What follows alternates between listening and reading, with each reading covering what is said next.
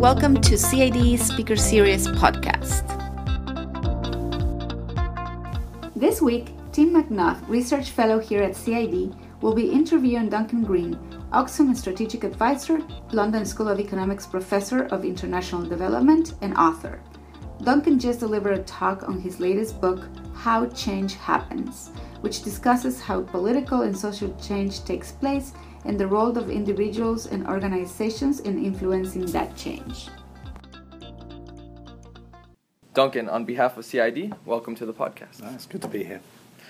First, congratulations on the publication of your new book. This is a huge topic that you've chosen to tackle.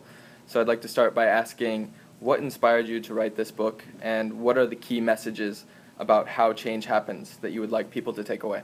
I think the book emerged out of the last book. So for the first edition of From Poverty to Power, I wrote a little annex called How Change Happens. It was supposed to be in the book, but the editor said it wasn't good enough, and so we just put it right at the end of the book. But it was the start of trying to think about how change happens in a systemic way, about how change is a property of different systems, and that we need to get better at understanding how it emerges before we understand how we can influence it. So it was starting to think of change as a separate thing, I suppose.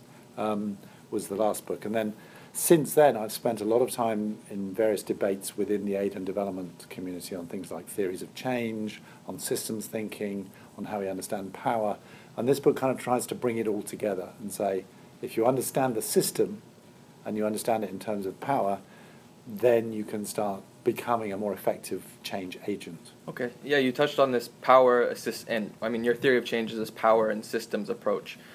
So could you maybe expand more about what that means? Yeah, so let's take them separately. So systems are large assemblies of interconnected actors and players and objects. And the properties of systems is that they don't behave like a bunch of single things behaving separately.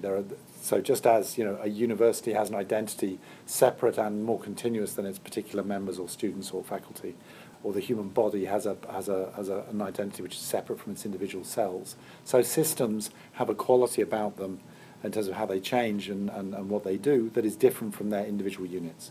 So thinking in systems means being comfortable with thinking about the properties of the overall system rather than always trying to disaggregate everything into the individual bits, because when you do that, you miss out some of the most important qualities of the system.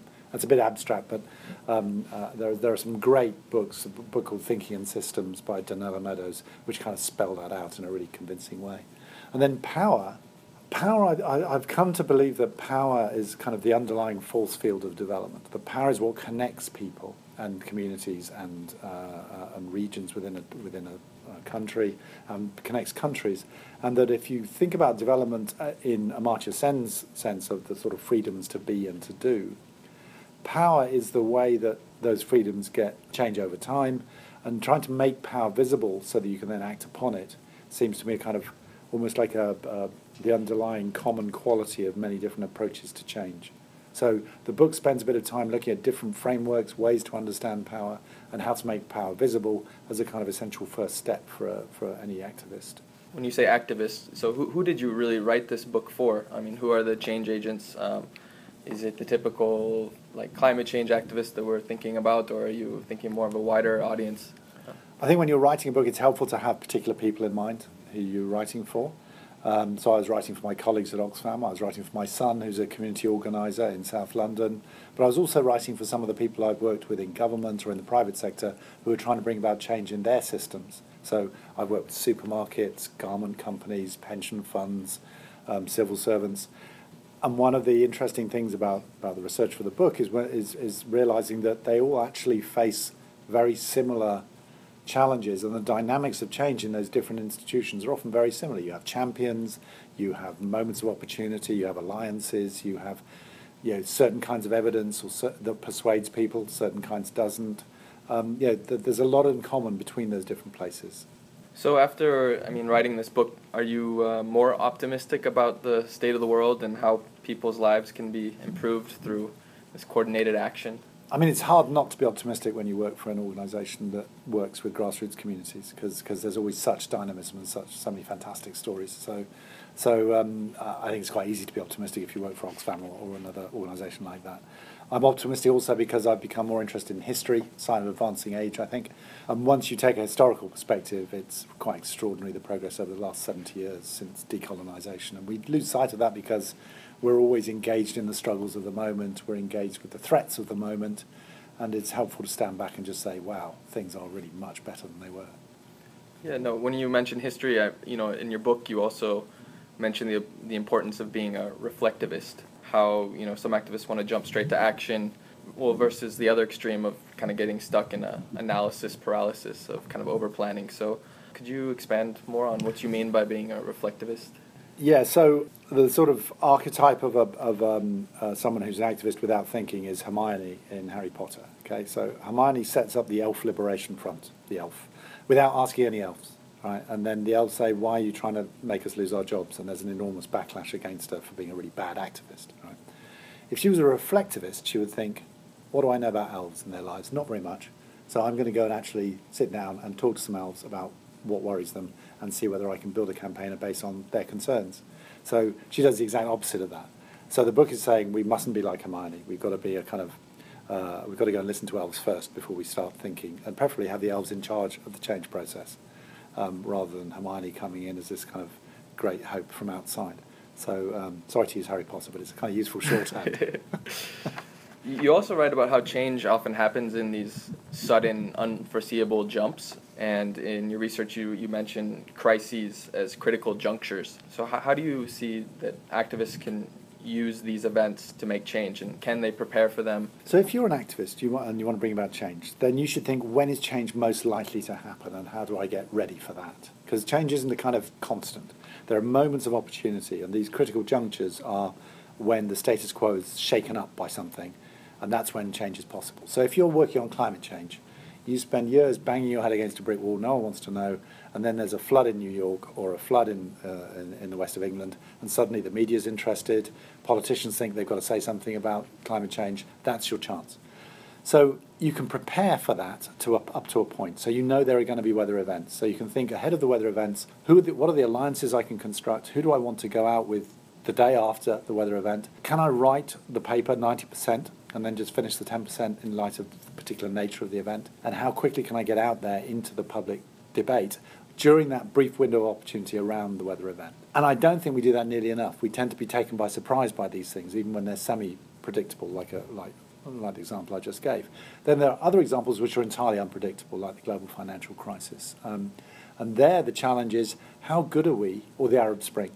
And the challenge there is, how good are we at noticing that this is an opportunity? And do we have a mechanism in place for making decisions when one of those opportunities arises? And the people in NGOs who notice critical junctures are the humanitarians. That's what they do. They notice a flood or an earthquake or a drought. And they have a whole process in place for responding to that, for mobilizing resources and all the rest of it. The people working in campaigns sometimes get it. They know that elections are good opportunities, that's when people are willing to think about policy. Long-term development, I think, struggle because long-term development are long-term, and they tend to have plans and find it difficult to adjust to these critical junctures. So the book is arguing you need to actually bring in some of the ideas from elsewhere about how you do that. Are there some examples of organizations or individuals who you see as kind of successfully influencing change right now and kind of following the approach that you highlighted in your book? Any signs of positive deviance? I mean, you mentioned possibly disaster response or some other campaigns, but I was just wondering if you see any other organizations that are kind of stars in this area. I mean, lots of stars at the grassroots level, and they're going on all the time, whether there's aid in play or not. So there's too many to talk about in terms of social movements working all over the world. At a sort of higher level, I guess things like things I've been involved with in around value chains, trying to get progress on the working conditions of people who are producing goods for supermarkets and clothes stores in the West. Some interesting, I think the movement on climate change has been really interesting in terms of new players coming in, people like the insurance companies coming in and saying, actually, there's a business case for moving on climate change and creating new coalitions and new possibilities. So I think that's another example of progress in recent years. In terms of more classic campaigns, I think the Arms Trade Treaty campaign was really phenomenal in terms of going from nothing to a global arms trade treaty in really quite a short time through classic campaigning, power analysis, identifying leaders, getting the right messengers to take the message out to people, using critical junctures, all that stuff, complete repertoire used by the Arms Trade Treaty. And then a recent one, which is, I think, maybe less prominent in the US, but very prominent in Europe, is around the financial crisis, where some campaigners dusted off an old idea, the Tobin tax, of a small tax on international currency transactions. And in the straight after the 2008 financial crisis, they relaunched it as the Robin Hood tax and got enormous traction because the banks were very unpopular, governments were desperate for new sources of revenue, and suddenly the idea of a tax on banks, a small tax on banks to pay for good things, became very popular. 10 countries in the EU are currently finalising this introduction of a new tax, which in historic terms, new taxes are a very big deal. I like to compare it with the income tax, which was introduced during the Napoleonic Wars as a very small temporary tax to pay for the war, which would go away very quickly. And that was early 19th century, and we're still paying, quite a lot. So big taxes are big deals. Okay, well, I just wanted to end kind of with what's next for you? I mean, you've with this book, you've already seen some praise and a lot of endorsement from many people. So what do you do with this now? How do you operationalize what you're talking about? Well, that's the word. So the word is operationalize, because I think I probably should stop writing these big books for a bit. People might start getting bored with them, and I want to go and work with at a couple of country level sort of programs and just basically try it out. See what aspects of this stuff make sense, what aspects don't. So, if I ever finish doing this book tour, I will talk to some of our country programs and say, would you like me to be, a critical friend and come in and work with you on your program, and then see what of this actually sticks. And that would be a blessed relief from just writing these big helicopter stuff. Well, we are very curious to hear what you learn, and we'll be following you, probably on your blog as well. You'll be blogging about this. So thank you very much for joining us. Just to remind everyone that this is Duncan Green, and his newest book is How Change Happens. You can download it for free at how-change-happens.com. So thank you very much. Pleasure's all mine. Thank you very much. Okay. If you want to learn more about CID and our events, please visit cid.harvard.edu.